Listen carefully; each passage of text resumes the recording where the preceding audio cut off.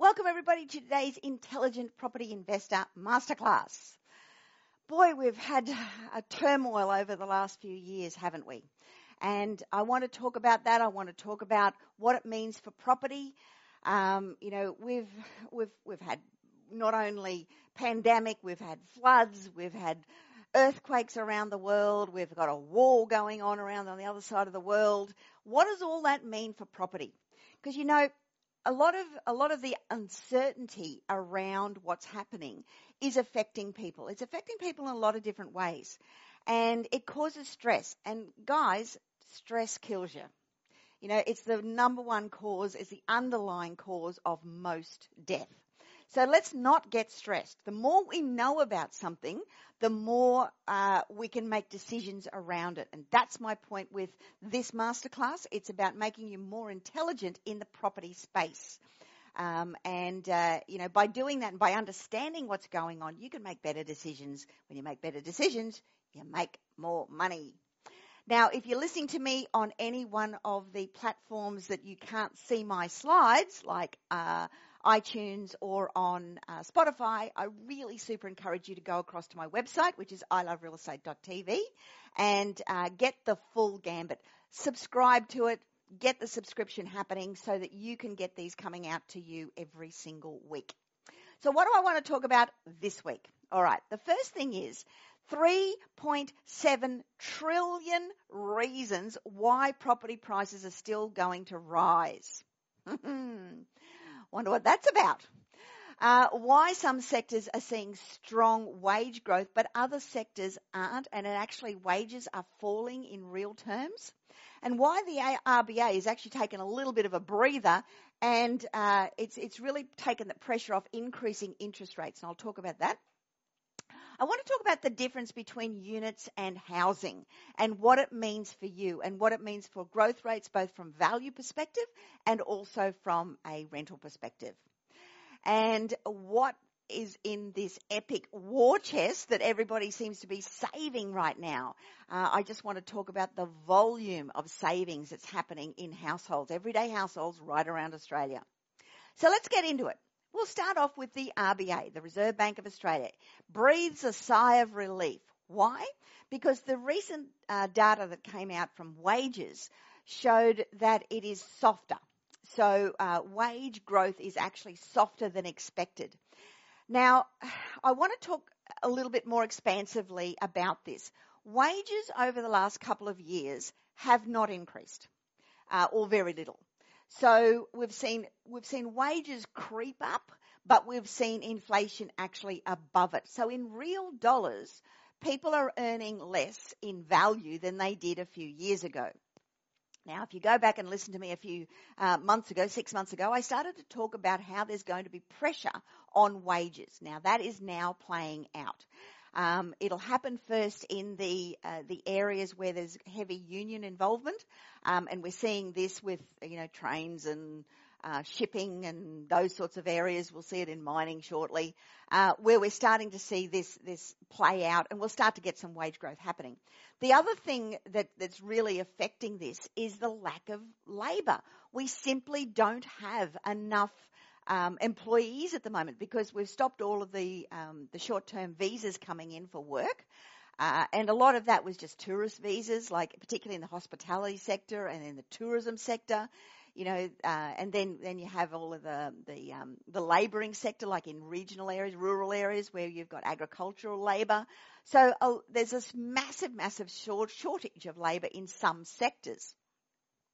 When we see this is the wage growth has picked up a little bit, as I said, over the past year, but it still remains really low compared to where we've been previously.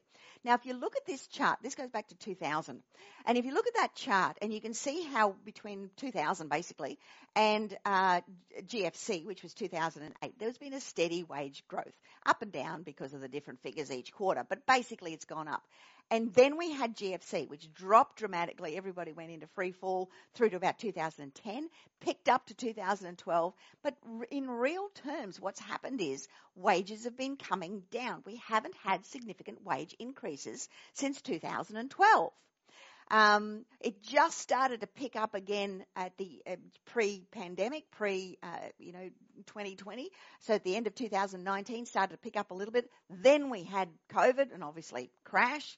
And we're starting to see that pick up. Now, the reason we're seeing it pick up, as I say, because we don't have that, that influx of labour coming in on short-term visas and things like that.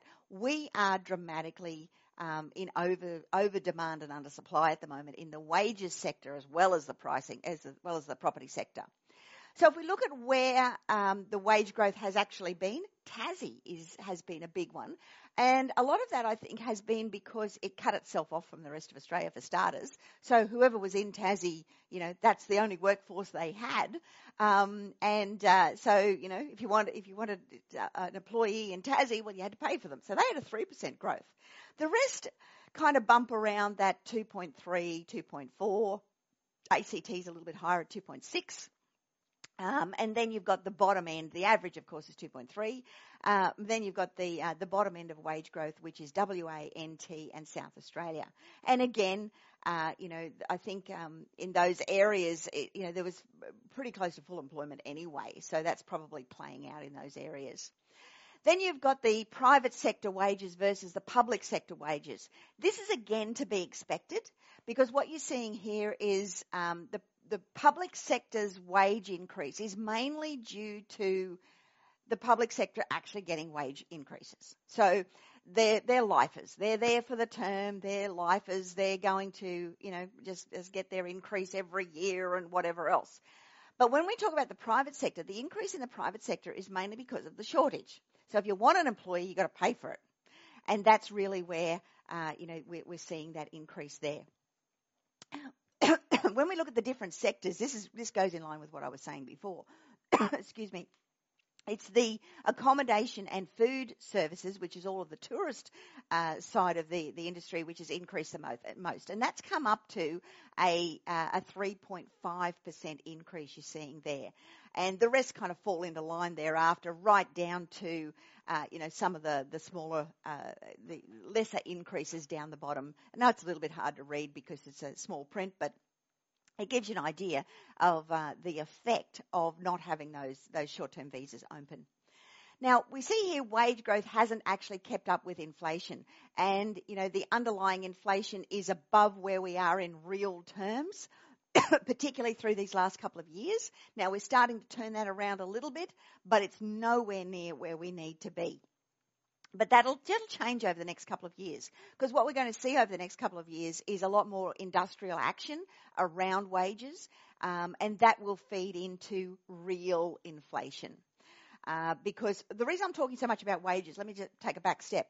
The reason I'm talking so much about wages is because that feeds into interest rates. Now, interest rates, the base rate is set by the Reserve Bank of Australia. It doesn't mean that banks can't increase their interest rates independently from the Reserve Bank of Australia's official rate, but they're kind of frowned upon a little bit. So the Reserve Bank of Australia won't increase interest rates until it sees inflation from internal inflation at a fixed level of around 3%. Now, I know you're saying, but we've got inflation at the moment because we've got petrol prices going up and we can't afford to run our cars and all of these things. A lot of that is due to what's happening in the Ukraine, or it's totally due to what's happening in the Ukraine and Russia. Now, Russia is a major primary producer of oil, obviously, but coal, coking coal, and thermal coal, agricultural products, and natural gas. Now, all of those things we are as well. So we're kind of a competitor to Russia. So when Russia's shut off from the rest of the world not being able to export, it actually affects us favourably. It means our balance of trade is going to get stronger. Our exports are going to get stronger. There's going to be more pressure on wages because of that, because we need the labour to increase production in these areas. Prices in the commodity sector will go up, as we're seeing. So with the exception of fuel, we are a producer of all the rest of the stuff that Russia is producing. So what it means is there's some more markets available to us. So I know it's horrible what's happening in the Ukraine and everything over there, and we don't want it to escalate to World War III. But the reality is, from a pure financial perspective, it actually helps Australia. So sorry to say that, for particularly any of you who have relatives in Ukraine. And as I say, my heart goes out to everybody there. But financially, it's a hardcore reality. It does favourably affect Australia. So that's the overall picture and why I'm talking so much about wages right now. This is an interesting chart because what it shows is that those who get bonuses have actually had wage increase, whereas those that are on just a fixed wage have not. So bonuses are mainly for the top end of town. And a lot of the big end of town made a lot of money through COVID.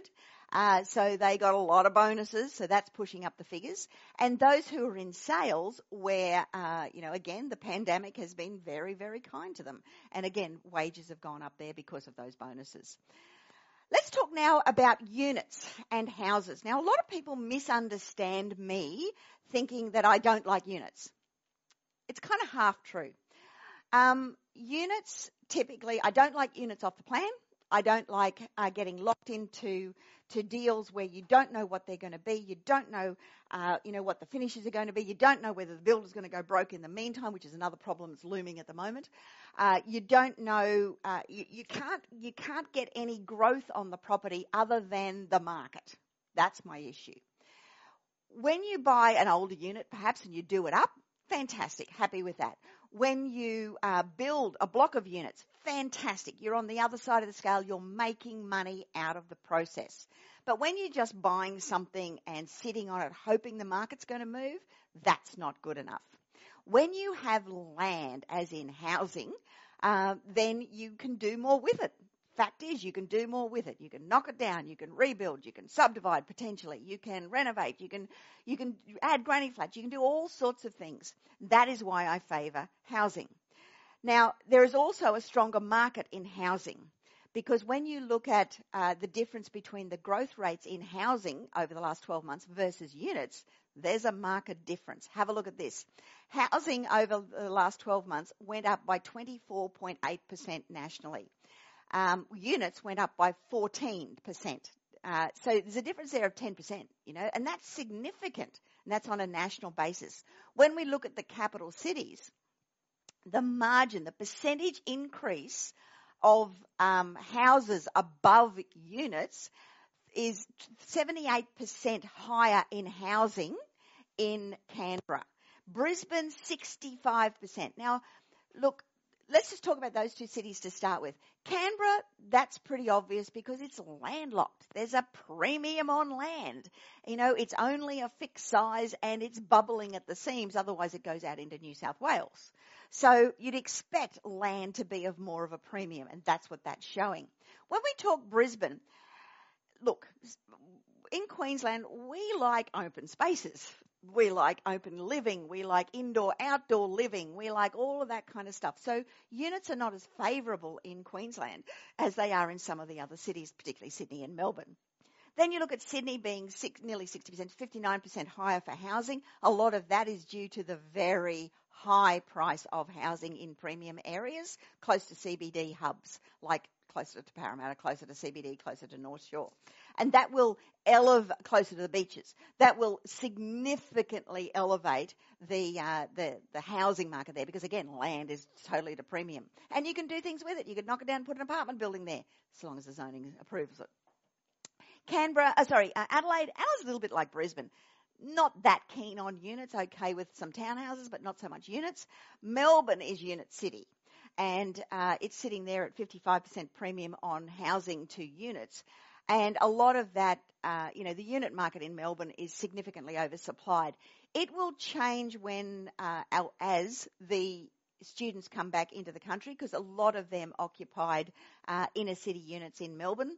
So you're going to see a lot more of that stuff. But it'll start to settle. I think you'll start to see some increases there in the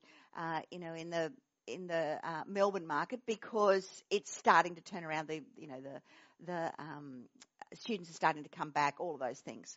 Perth, they don't like units. And nationally, we're sitting at 34%, so of a premium above the unit market. So houses are 34% higher nationally than units. But this is the biggest problem. We just don't have enough supply. Even in the unit market, you can see there that dark blue line is where we are this year. There is simply not enough supply. We don't have enough listings. Now, a lot of that is actually due to the APRA, who controlled the banks back in 2017 and limited the ability to be able to finance, and consequently, a lot of the big boys that produced units pulled out of the market, and they only started again.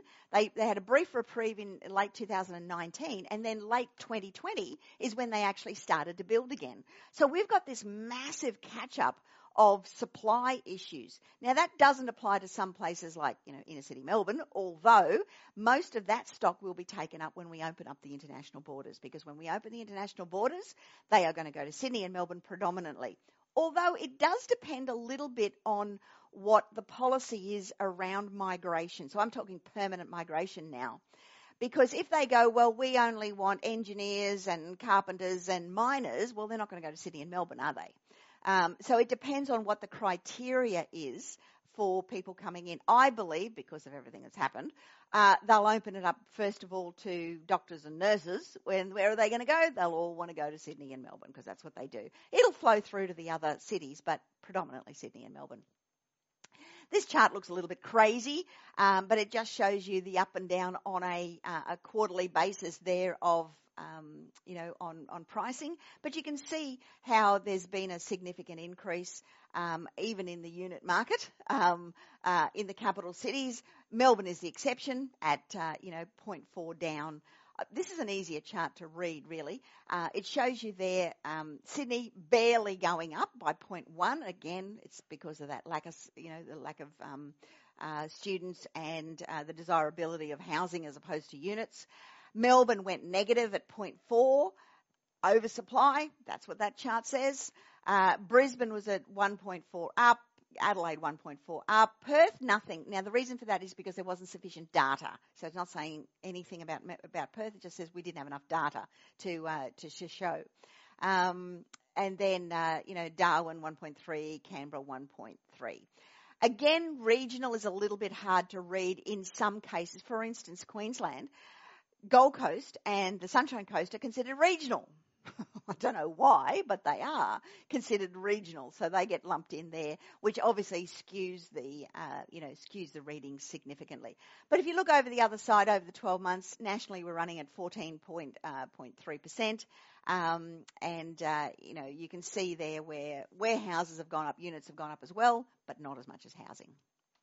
Rents have finally started to weaken a little bit. Rent increases have started to weaken. They're still going up, but they're not going up as much as they have in the past. Now, this will give a little bit of a good news story for people who need to rent. But it's a small story. There is still an undersupply of housing, and in the rental market and in the ownership market, the listings are not coming on there to the degree that they need to for housing or for units, and consequently, it's going to have still a lot of upward pressure on house prices. Let's go to the world. The world is awash with savings. In Australia, we have $3.7 trillion worth of savings. If you have a look at this, now this just shows you how we were tracking along there with how much we were printing in money and how, the deposits and currencies and everything were going on the world stage. That has increased across the world by $3.7 trillion. Is that out of this world, off the charts? It absolutely is.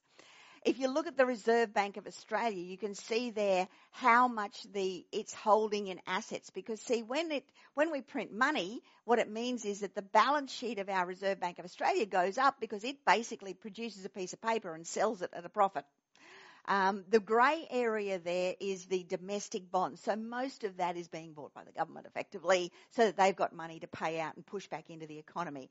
A bit of it has gone into term funding facilities, which might be a bit of superannuation, might be a little bit of, international and other things there, but predominantly it's going to be domestic as well. So the major portion of this is sitting in cash in Australia.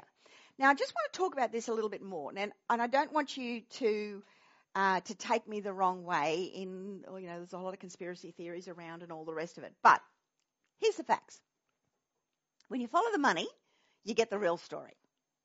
Unfortunately, that's how it is. And the money story is this: pre-pandemic, we had an exorbitant amount of debt all around the world, particularly America. But all the countries had a lot of debt. A lot of that debt was to the Middle East and to China, but also internal debt and other things.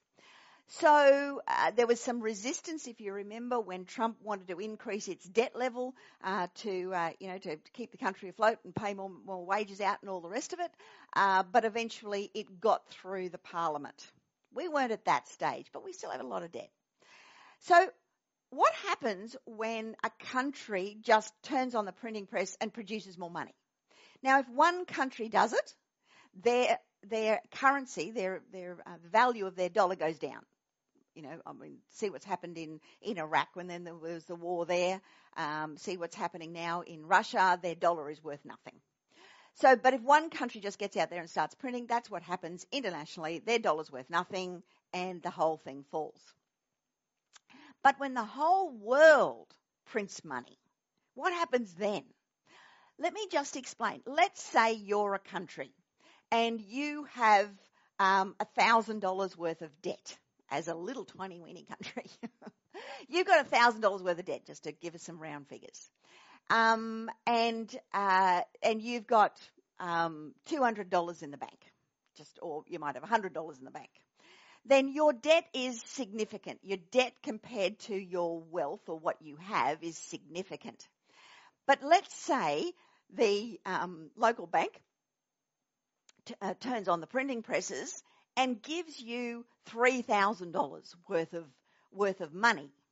So now your debt is $1,000, but you've got $3,000 worth of money. So your debt compared to your wealth is immaterial because it's worth less. So this whole printing of money, what it's meant is across the globe, those countries that had heavy levels of debt are better off. You can't tell me there's not something behind that. So our debt levels have gone down, but America particularly, their debt levels have significantly gone down compared to their wealth as a result of turning on the printing presses.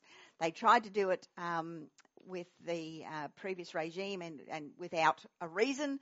Pandemic came along and bingo, now there's a reason, and America is much better off as a result. So too is Australia, because the debts that are there, even though debt levels have gone up, they're internal debts. They're not external debts, and that's a big difference.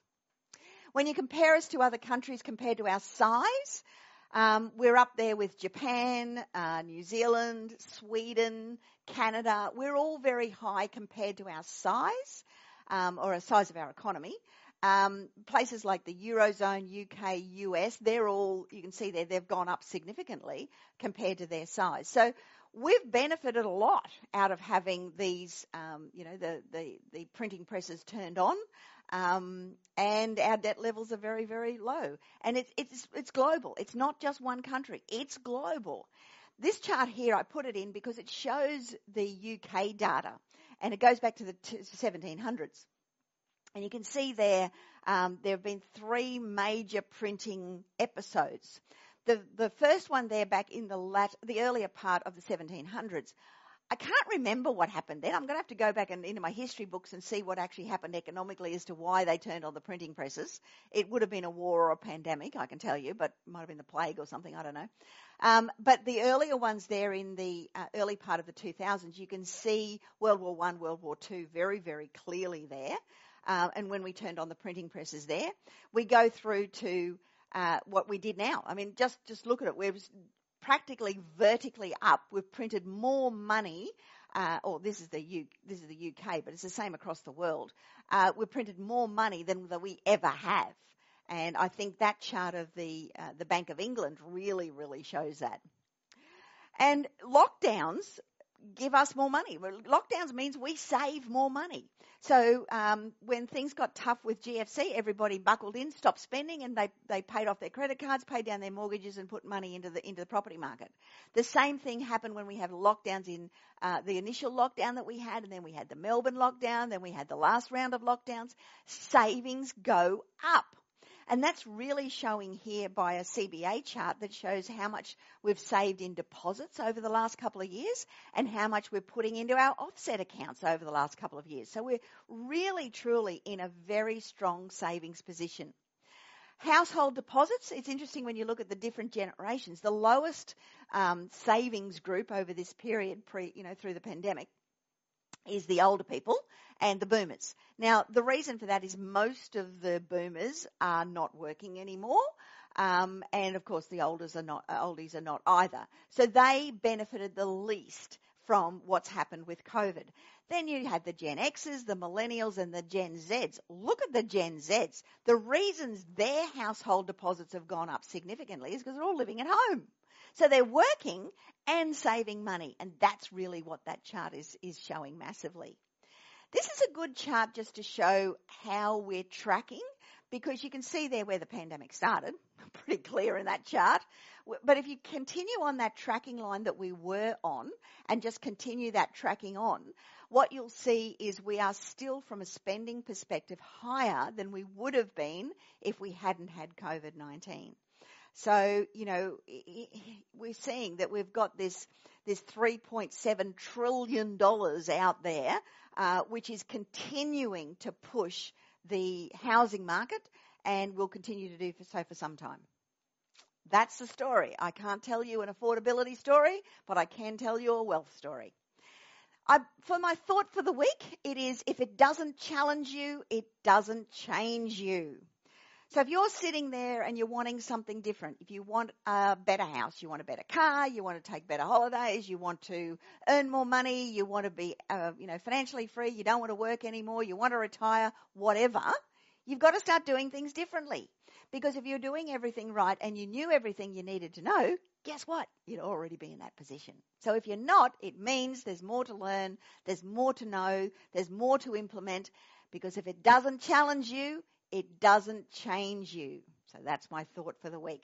So in line with that, your next step now is to book an appointment with one of my advisors. They are 60 minutes long. They are free. You need to go to iloverealestate.tv/questions/ and make one of those appointments. Go armed with what you want. Go armed with where your goals, dreams, aspirations are, so that you can really start to know where you're at and know what the action steps are that you need to take in order to achieve that different lifestyle, that different set of goals, whatever it is. Because if it doesn't challenge you, it doesn't change you. So jump on the phone, jump on the internet, iloverealestate.tv/questions/. They're free. Let's see how we can help you. So that's it for me for this week. That's my Intelligent Property Investor Masterclass. I hope you enjoyed it, and I'll be back again next week to talk to you then. Bye now.